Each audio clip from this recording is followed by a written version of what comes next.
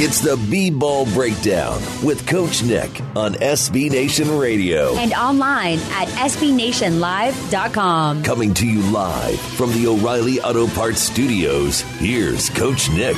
Hey, sports fans, it's Coach Nick here. And another edition of the B-Ball Breakdown is upon you in your earballs, all across the internet, streaming on any kind of FM station that might be in your market, on SB Nation Radio. Glad to be here. I am the man with the plan behind the whole idea of B-Ball Breakdown. It's a YouTube channel, it's Twitter, it's Facebook, it's Instagram, it's everything else, .com, with fantastic articles every day now analyzing the NBA. So definitely go over there and check that out. We have a great show coming up for you today, action-packed. We got Jeff Diepenbrock, my man with the plan over at Georgia State University as the video coordinator there. And he has 2 draft picks to keep your eye on that got under the radar a little bit. And we're going to spotlight 2 of those guys who you should keep your eye on to see how they develop because they could really help with their teams. Dave Dufour joins us from the road as he's driving back the long trip from Montana all the way back to San Antonio. So we're going to talk with him about where LeBron is going and whether or not Nikola Jokic is worth his max contract that it looks like they're try and sign with him soon.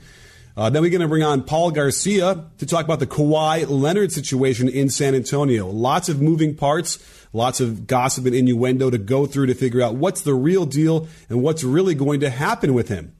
On the video front, I did an awesome video for the top 3 steals of the draft. 3 guys who are really great values for their teams. They're going to come in and help, hopefully right away, but even in the next few years if they develop like they should, where they're picked, it's a steal, grand larceny even. So definitely don't miss that over on our YouTube channel. It's great stuff. What else do we have to talk about today? We also have a shooting video that you can get for free because when I'm not breaking down the NBA, I am sitting there staring and analyzing and breaking down the jump shot and how you should be shooting, how you should be scoring. So I have a really great free video that you guys can get your hands on. And it's not a hard thing to remember as far as what link you need to go to, but it's bit.ly, so it's bit.ly/bballshooting. So bit.ly/bballshooting will get you to a place where you can get a free video on how to score better. And from there, you can get on the mailing list and get a lot more tips every day. So don't go anywhere, sports fans. We've got a lot coming up on the show. And this is Coach Nick, and you're listening to the B-Ball Breakdown.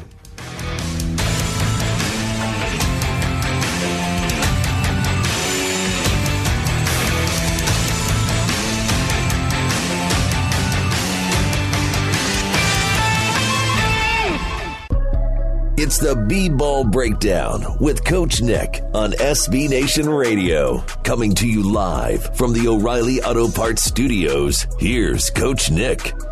And sports fans, we are back. As always, it's Coach Nick here. This is the B-Ball Breakdown, talking NBA. We've had a lot of interesting picks from the NBA draft, and lots of coverage has gone on across the entire NBA sphere. We did some podcasts already. So don't miss Paul Biancardi coming on and talking about that from ESPN, giving us some insights into some of the top picks.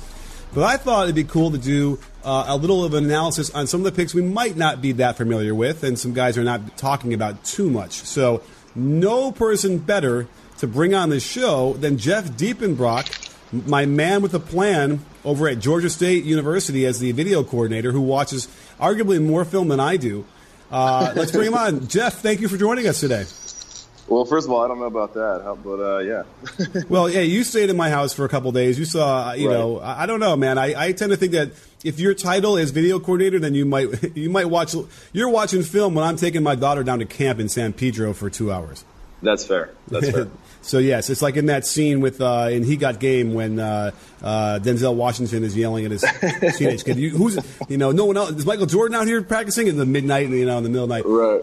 Same thing. So, anyway, well, let's get into some of the players we want to talk about who might not be talked about so much. I know that you have your eye on a couple guys that really should probably get some more eyeballs. So, who do you want to talk about first? Yeah, so I saw 2 guys in each, in the total draft, one in the first and one in the second. I thought that were really interesting under the radar picks. First one would be in the first round, and that'd be Amari Spellman, who went 30th overall to the Hawks out of Villanova. Aha. So we know him, we know Villanova because they've had a couple of enchanted runs to the finals and winning the NCAA tournament under Jay Wright. So Right. I think the one thing we know about that program is it does a terrific job with player development. Those guys Right. should be ready to go out the gate in the NBA from day one, right? Right, yeah. So Jay Wright is probably the best in the country at developing just players in general. I mean, Spellman is a guy that dropped 50 pounds since his senior year of high school.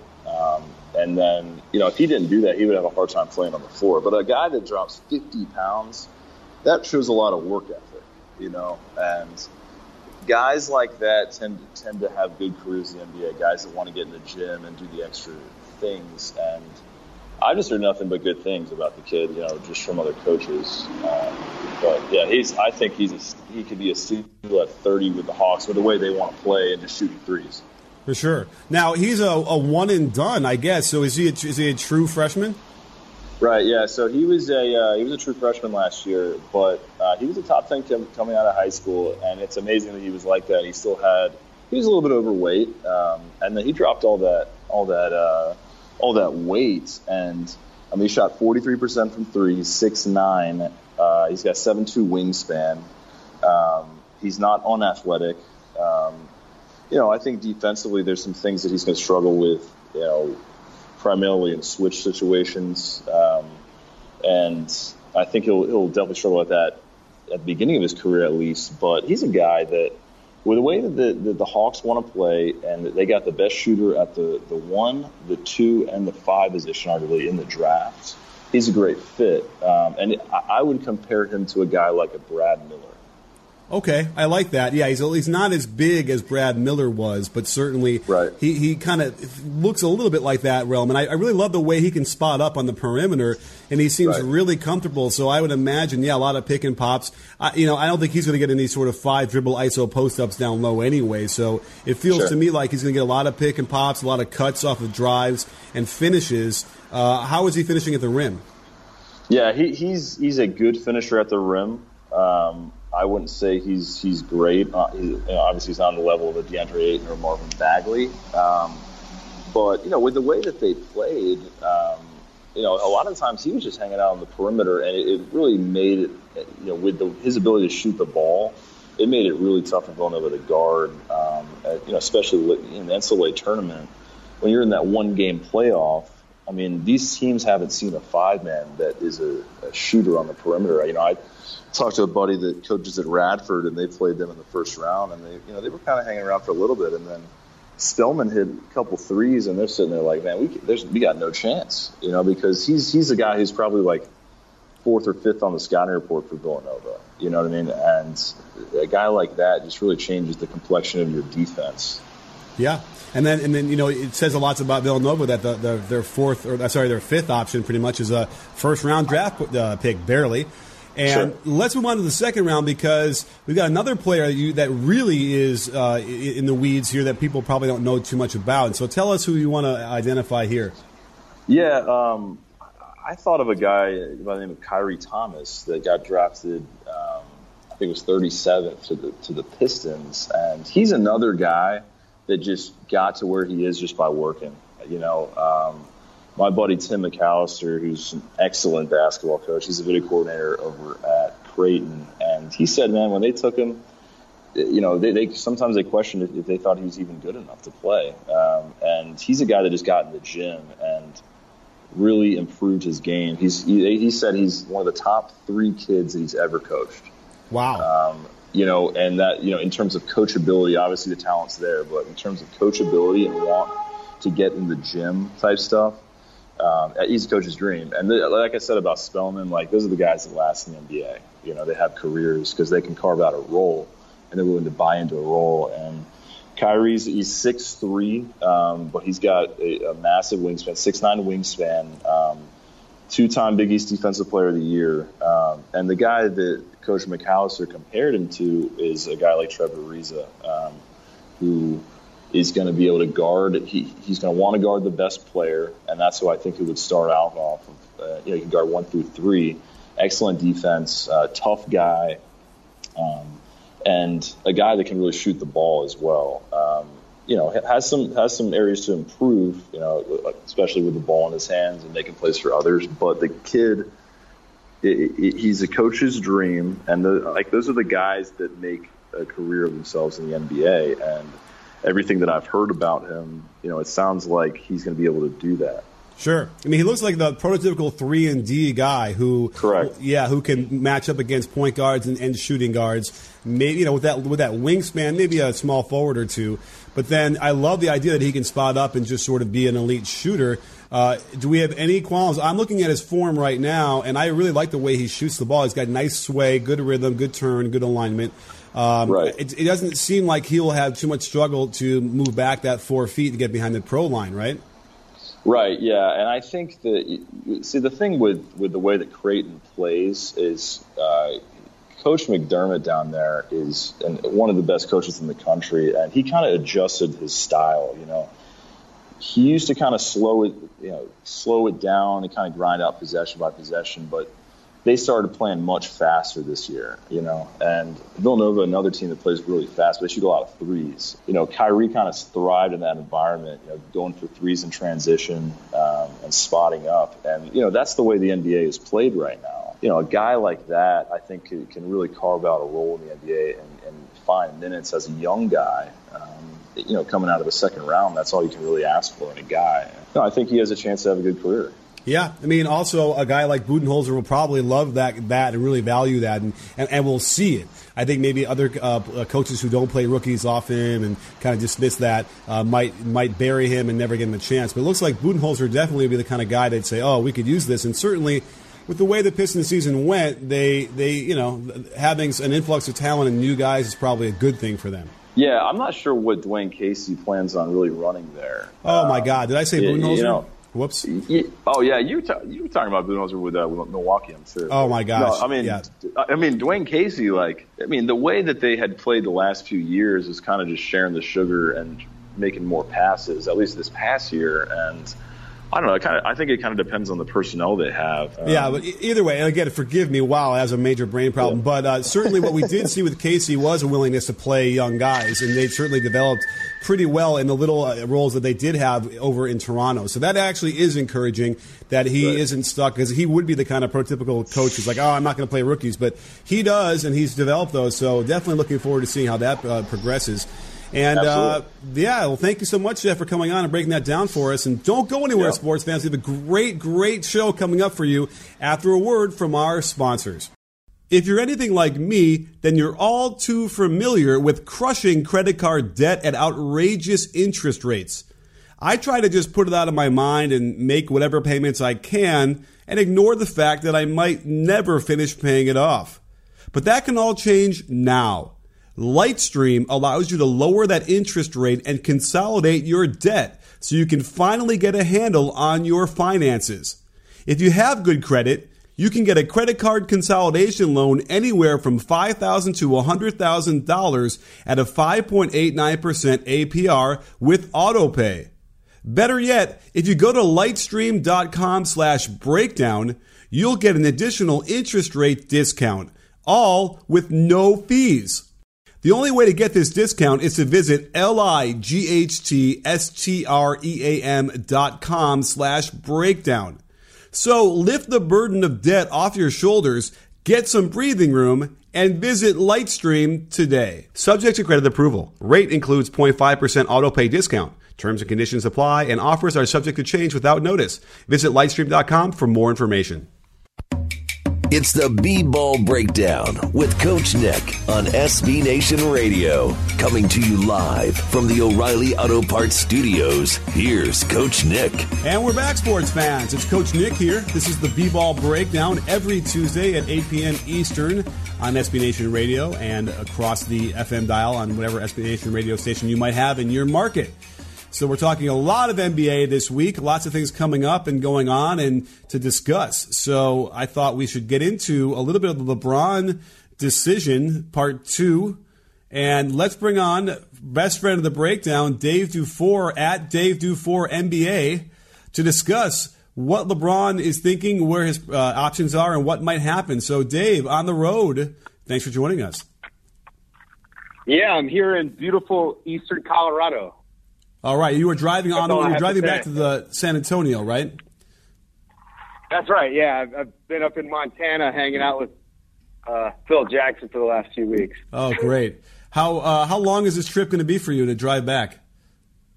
It's about 26 hours, but it's fun. It's me and the dog, and we're in the van and having a good time. All right. Well, safe travels, my friend. And let's talk about LeBron, because he's going to be traveling somewhere. I mean, I think the bottom line is, from all we're hearing, it definitely just feels like he is gone, right? Does that feel like that to you? You know, I've gone back and forth all year. Initially I thought, oh, there's no way he's leaving. Then by Christmas, I was like, oh, he's gone. Then they made all the trades, and I was like, oh, he's back in. And now, I don't know. It feels like he's going to be gone. It definitely feels like L.A. is happening. Every report I've heard is very much LeBron is making this decision more about his family and less about basketball, more about quality of life and less about winning championships and things like that. And to be honest, I wish more guys would take in quality of life when they made these free agent decisions. Is this a place that you want to live? Is this kind of environment you want to be in? So I hope that this is real. I hope this reporting is accurate and this is what he's actually doing just for LeBron James, the human being. Well, selfishly, I wanted to stay in the East. Right.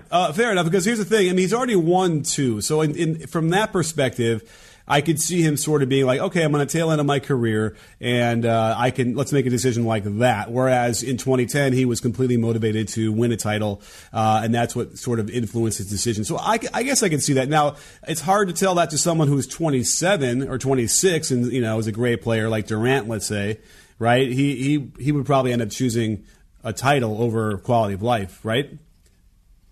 Oh, yeah, definitely. And again, LeBron has played 15 seasons. He's a Hall of Famer. He is, arguably the best player to ever play. If at worst, he's in everyone's top 3. Right. So, I don't think he's got anything left to prove at this point, which is, more where I think some of this stuff is coming from. It's a little bit refreshing. We talk about wanting our players to be empowered, and this is the ultimate in empowerment. It's being able to choose where you want to go. Choose how much you get paid. Choose your teammates. Choose the city. Choose everything. Right? This is it. This is the peak. Yeah. And the beauty of this is, I actually think he'll be able to make this decision without facing any sort of backlash. Yeah. He's insulated already. Brought a championship to Cleveland, so the Cleveland fans won't hate him. Not to mention there have been some organizational miscues there that will kind of keep him from taking any blame. I don't know. It feels like LA is going to happen. I don't know why. That's my gut. All right. And by the way, I think I said he won 2. I mean, he won 3. He won 2 in Miami and 1 with Cleveland. So forgive me, LeBron fans.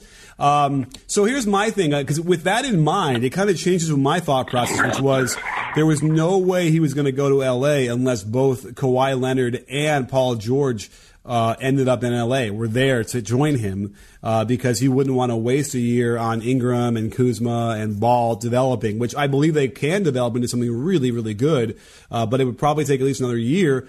So maybe that kind of puts the damper on that whole plan, or that idea where maybe he'd come anyway. But see, is that what you're thinking? Like he would be willing to play with this young core?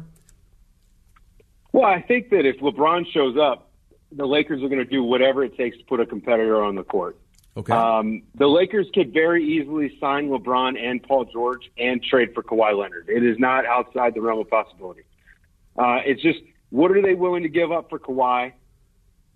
Are they going to be able to get the Spurs to take on Luol Deng? Or are they going to have to waive and stretch him? There's a lot of different moving parts, but, our friend Eric Pincus has kind of laid this out there for the last few months. And I do think that there's a way to get LeBron, get Paul George, trade for Kawhi, and have a team that, is right there in the conversation with the Golden State Warriors as far as talent goes. Now, will LeBron want to deal with the Lonzo Ball show? Or I guess I should say the LeVar Ball show. I don't know. But I do think that the Lakers have pieces they can move. They can get a competitor together pretty easily.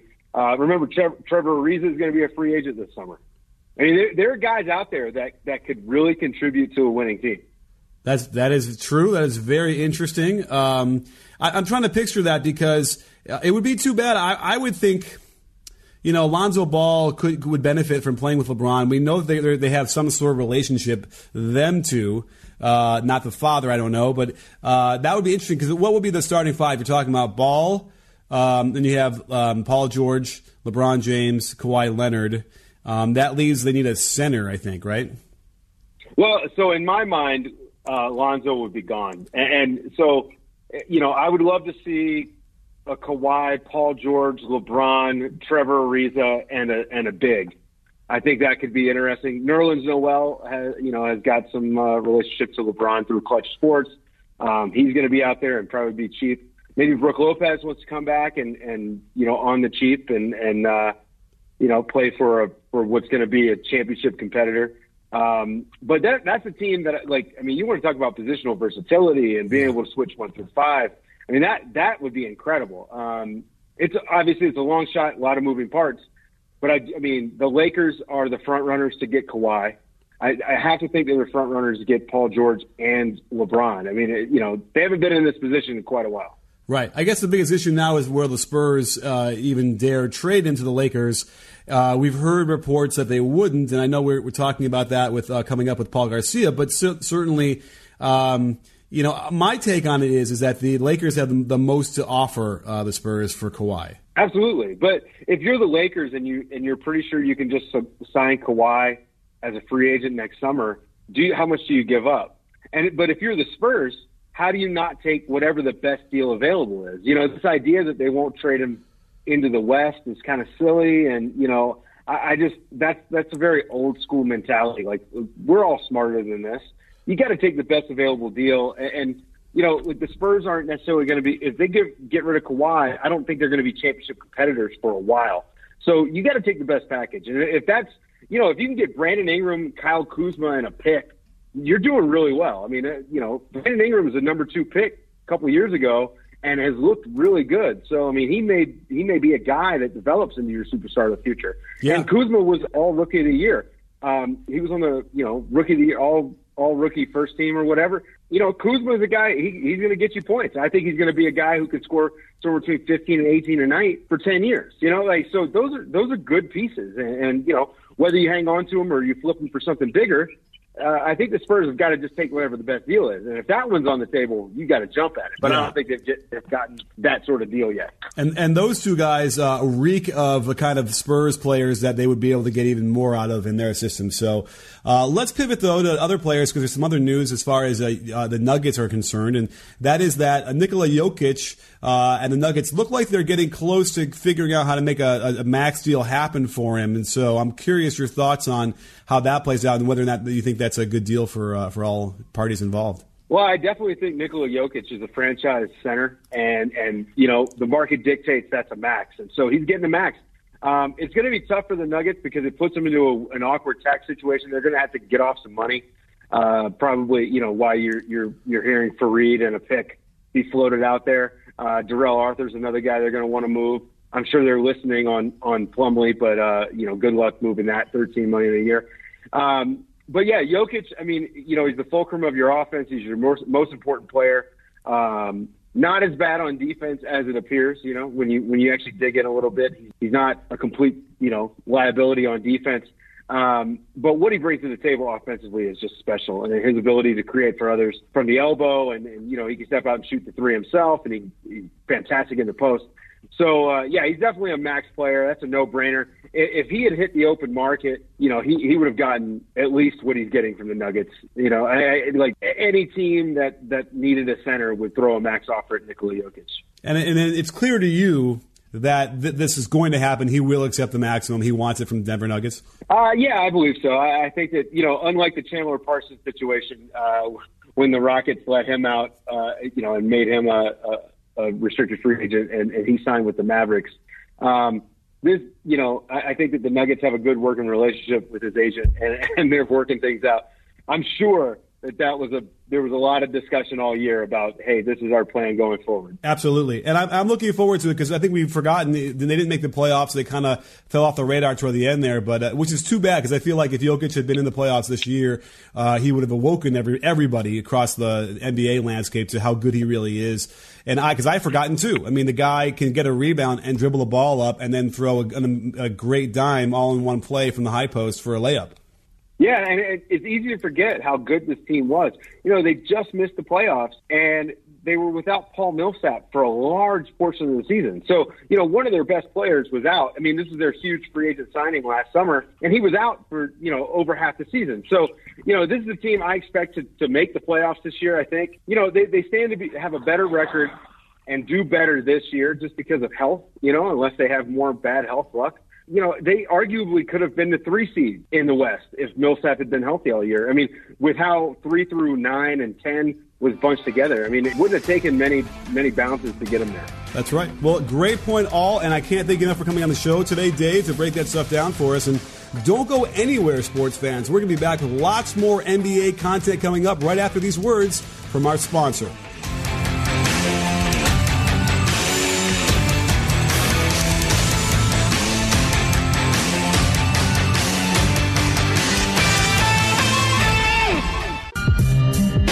It's the B-Ball Breakdown with Coach Nick on SB Nation Radio. Coming to you live from the O'Reilly Auto Parts Studios, here's Coach Nick. And we're back, sports fans, for another great segment on the B-Ball Breakdown.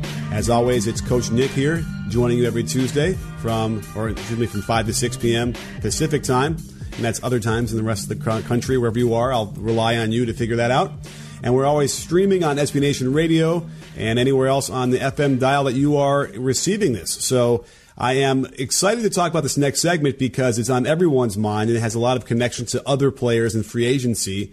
So let's get into it with Paul Garcia, who's a Spurs beat writer for ProjectSpurs.com and a friend of the Breakdown. So, Paul, thanks for coming on the show, and let's talk Kawhi Leonard.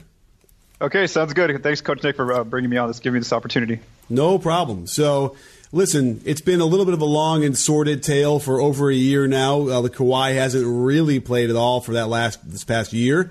What's the latest on what we know with what his intentions are in free agency? And, actually not even free agency, excuse me. His intentions are for coming back to the Spurs or not?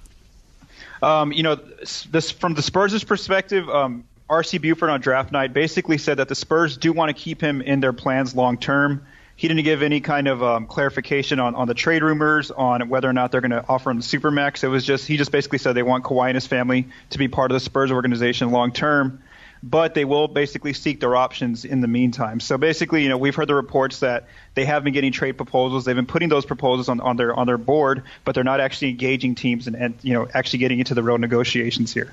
Okay, fair enough. So they're kind of just like monitoring it, but are they even answering the phone? Is that the question? It appears they are answering the phone at least. It's changed. The tone's changed from the different reports that have come out. Originally it was that they weren't even answering the phone. They weren't giving you any kind of perspective on where they're at. But now they're at least saying to other teams, okay, give us your offers, and we'll kind of set them aside and place them elsewhere. The only team that I've heard that we've seen reported that they had a bad interaction with was the Lakers, where basically it sounded like they basically almost hung up the phone on them. Oh wow! And do we have any other details as to why they wanted to hang up the phone? Not necessarily. The word shouldn't be hang up the phone, but the call was very short, and it's really because this is obviously the team that publicly Kawhi wants to go to. This is where he wants to end up in L.A. He's kind of forcing the Spurs' hand in terms of their leverage because he's already saying through the media that he will not re-sign elsewhere unless it's unless he gets traded to L.A. with the Lakers. Okay, wow. So that's actually is that like on the record official? We know that that's what Kawhi wants to do. Not through him. That's through like Woj and some of the ESPN reporters and things like that. Yeah, nothing's actually come from Kawhi's actual mouth. He hasn't been on camera since March 7th. And the same thing for the Spurs from their perspective. Everything's being reported through different outlets. Sure enough, fair enough. But it's kind of weird to think that like Kawhi has a group of people around him who are leaking or whatever. But I suppose in the NBA that's what the reality is these days. Even for someone who's kind of quiet and doesn't have an entourage, I suspect. But let's talk a little bit about the Kawhi perspective because, how did we get to the point where he went from the darling of the Spurs, and they developed him, and really, he's supposed to retire there, like in the same line as Tim Duncan. How do we get from there to why that he seems so upset that he just wants to get out? Basically, the what's been reported here is that it's because of the injury situation with his right quadriceps, quad injury. Basically, something happened in the summertime where he came into training camp and he was already seeking outside medical opinion. He basically felt that the Spurs have tried to force him to play, even though he wasn't feeling 100% okay. From the Spurs' perspective, all their medical testing has said you're good to go. We're not trying to put you out there to get hurt in any kind of way. You're a franchise player. But from Kawhi's perspective in his camp, he felt that the injury was still lingering. He didn't feel comfortable, so he sought one opinion outside early in the preseason. Then by January, he switched doctors on his outside opinion. And then we've seen the back and forth through the media where Pop has basically said Kawhi and his group, you have to ask them when he's coming back. There's been frustration on both sides. Kawhi's camp says that he did want to come back, but he just couldn't because he was never 100%. From the Spurs' side, they've been saying they're not trying to rush him, but their testing shows that he was fine and he was ready to play. But they did give him that space to go to New York and rehab there. And now that the season's over, he's back in San Diego, where reportedly he's close to 100% already. So it's just been over the injury basically is where a lot of this started falling apart, this relationship. And then, of course, it didn't help that Tony Parker made that comment, which was taken out of context, where he says that he felt like his injury was 100 times worse and he came back quicker. By the way, so that's what it always looked like, and I always sort of scratched my head wondering why Tony Parker wanted to be so kind of rude or whatever the word would be against a teammate. So what was the context? Why shouldn't it have been taken so poorly? Yeah, it's basically the headlines. Aggregation took it to the extreme. Basically, in just an off day interview, the Spurs were off one day. Tony they asked Tony about Kawhi's injury, and he basically gave him like hope and basically guidance. He basically said, we're really hoping for the best for him. I've had injuries throughout the past. You got to stay strong. Give him more motivation. Okay. But in that part, he did mention, I'm injured too, and mine was 100 times worse. But Tony wasn't saying it in any kind of specific tone, but when the aggregation sites took that headline, they basically blasted it everywhere, and that's where it became a story where everyone started talking about it. It sounded like Tony wanted to be like this. Look at this wimp who's not coming back when I had a worse injury and I came back faster. I think that was the idea, right? That came out of that. Yeah, that's basically what it looks like on paper. But when you actually go back and watch the video clip, which you can find at different places, you can tell that it was definitely taken out of context. And of course, that headline got to Kawhi's side, and of course that's what now is reported that he's upset with Tony as well. Lately, you've seen David Robinson kind of have some remarks about him. Bruce Bowen, former Spurs, and then even Manu Ginobili during the season was basically saying that he's not here, he's not basically with the guys even when he's rehabbing. When you're a leader, you gotta kind of be around your teammates even if you're hurt. And so there was just all sorts of shots basically from Kawhi's side that he's seeing that's being thrown at him right now. Interesting, because usually, the Spurs are so tight-lipped from everybody across the board that you wouldn't ever hear a thing like Tony Parker or what Manu said or any of these things. So I guess that's sort of indicative of how, I don't want to know if the word desperate is the right word, but certainly we've come a long way from what we're used to with the Spurs and how they deal with the media. Is that fair to say? Yeah, it's honestly it's just like a 360. I mean, everything they were the most secretive organization, and now you're seeing all these different reports, and it almost like there was a few weeks ago where it was reported by ESPN that Pop was heading to San Diego to meet with Kawhi, but then Yahoo reported that he already met with Kawhi that day. It's almost like that DeAndre Jordan Clippers level a few years ago when everything, you just don't even know, there's so many different perspectives coming into the story. So it's even hard to tell who's even telling the truth, who's getting the most accurate information. Well, last I had seen, Popovich was going to be in L.A. to meet with him a few days ago. Did that ever happen? Yes, that happened last Tuesday in San Diego. They met. There was no actual there was no contract negotiations, or it was just more so just to finally meet face to face. ESPN reported that Kawhi had purposely been trying to avoid Popovich in this meeting, but we don't know if that's factual or not. That's just based on their reporting. But yeah, they actually did meet face to face. The Express News reported that there's no set date yet for a second face to face meeting between those two. Okay, and I imagine, Pop seems to have a charm about him that would probably, if they did meet one-on-one, he would kind of appeal to a lot of different things. With Kawhi, he probably could convince him to come back, I guess. But I don't know. What do you think? What are the chances of him coming back to the Spurs are for this year? I mean, Spurs fans don't like to hear it, but I just don't think that it's going to happen based right now. They still have some time just because of the timeline that they're on. Free agency's coming next week. It starts. How do you build your team? How do you even start these negotiations with prospective free agents if you don't even know if your best player is going to stick around or not? Now, the Spurs are saying, out loud that they're playing the long game, that they're basically have him under contract up until next season. Now, there are some different dates here. They can offer that Supermax on July 16th, and he has till October 16th to sign it. So if they're trying to fix the relationship and then offer him that Supermax, well, then they have basically their deadline's October 16th. But if not, then you have the trade deadline in February. Do you even want to bring him into training camp if he's still unhappy and says he's out of here in a year? So from the Spurs, from their perspective, it's really tough right now to see the situation that they're in, especially with how soon free agency is approaching here. I hear you. And in fact, if Kawhi ends up leaving, then it seems like it's a total rebuild mode for them. Is that fair to say?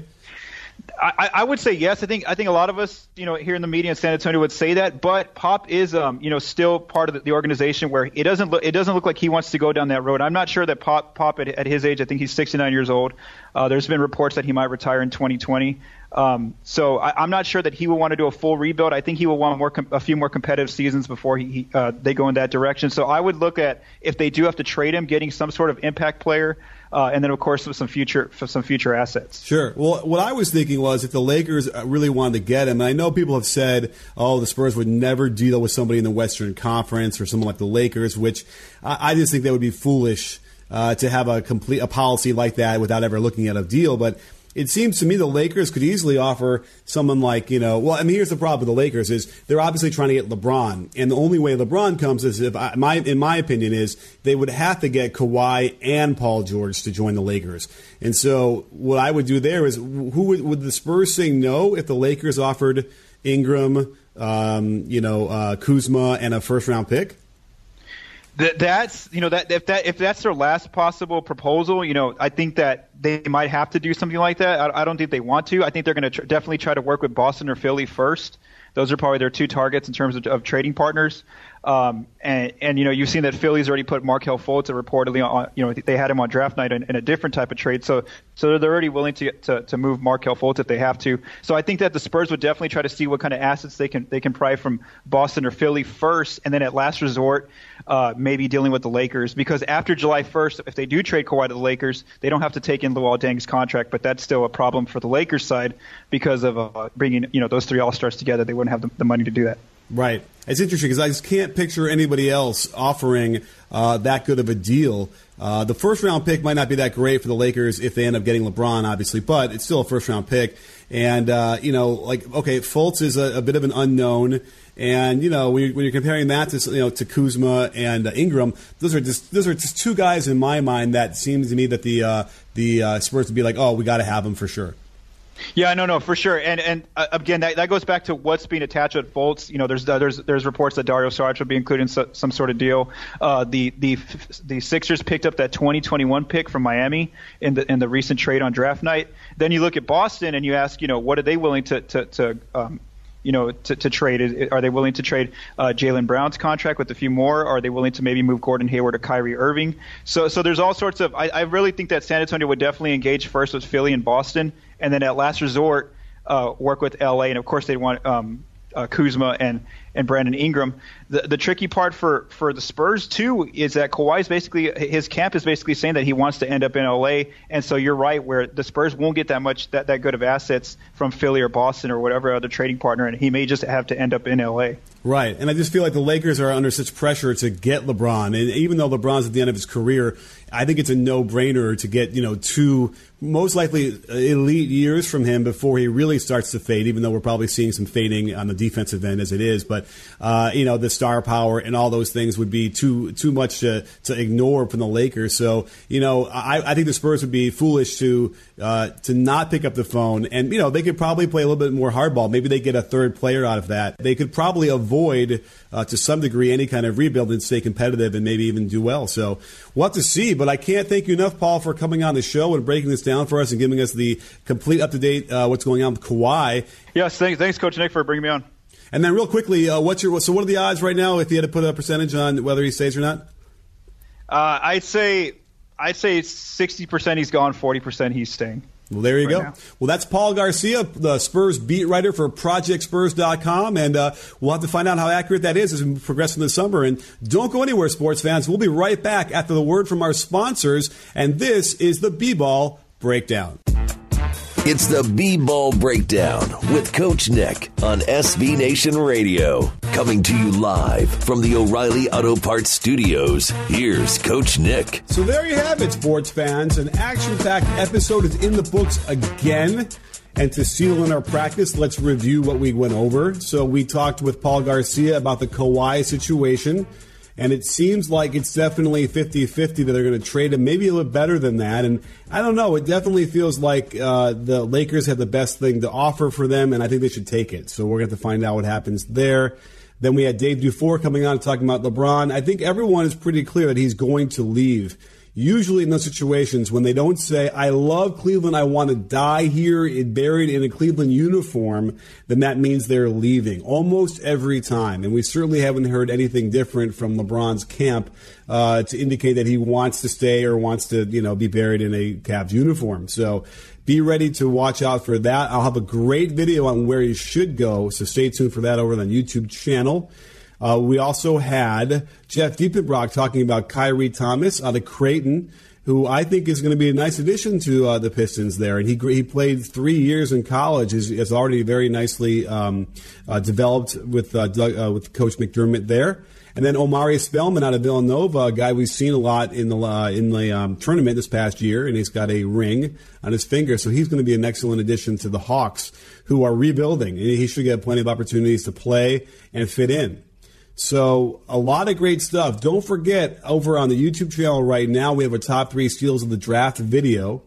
And we went through some really important players there that really, I think, were going to help. And one of them is Michael Porter Jr., who no one's really seen much at all. But if they can get anything out of him, and he develops even after a year or so of that back injury healing, then, man, at 14th, it's a great steal for them. So be on the lookout for him and seeing if he can get on the court at all this year and be effective. And as we go forward, he's got a lot of skill, a lot of athletic ability. So look out for him. So listen, I can't thank you guys enough for coming on the show and being part of this every week. It's been a terrific ride the last 19 weeks we've been doing this. Wow, it's pretty crazy. So, again, don't forget to check out everything over on our Twitter handle as well. We have a lot of great stuff. I have a lot of good quick video analysis there every day, and a great conversation where we go back and forth and talk to people and answer questions and argue and whatnot because, well, after all, at B-Ball Breakdown, we're not a channel, we're a conversation.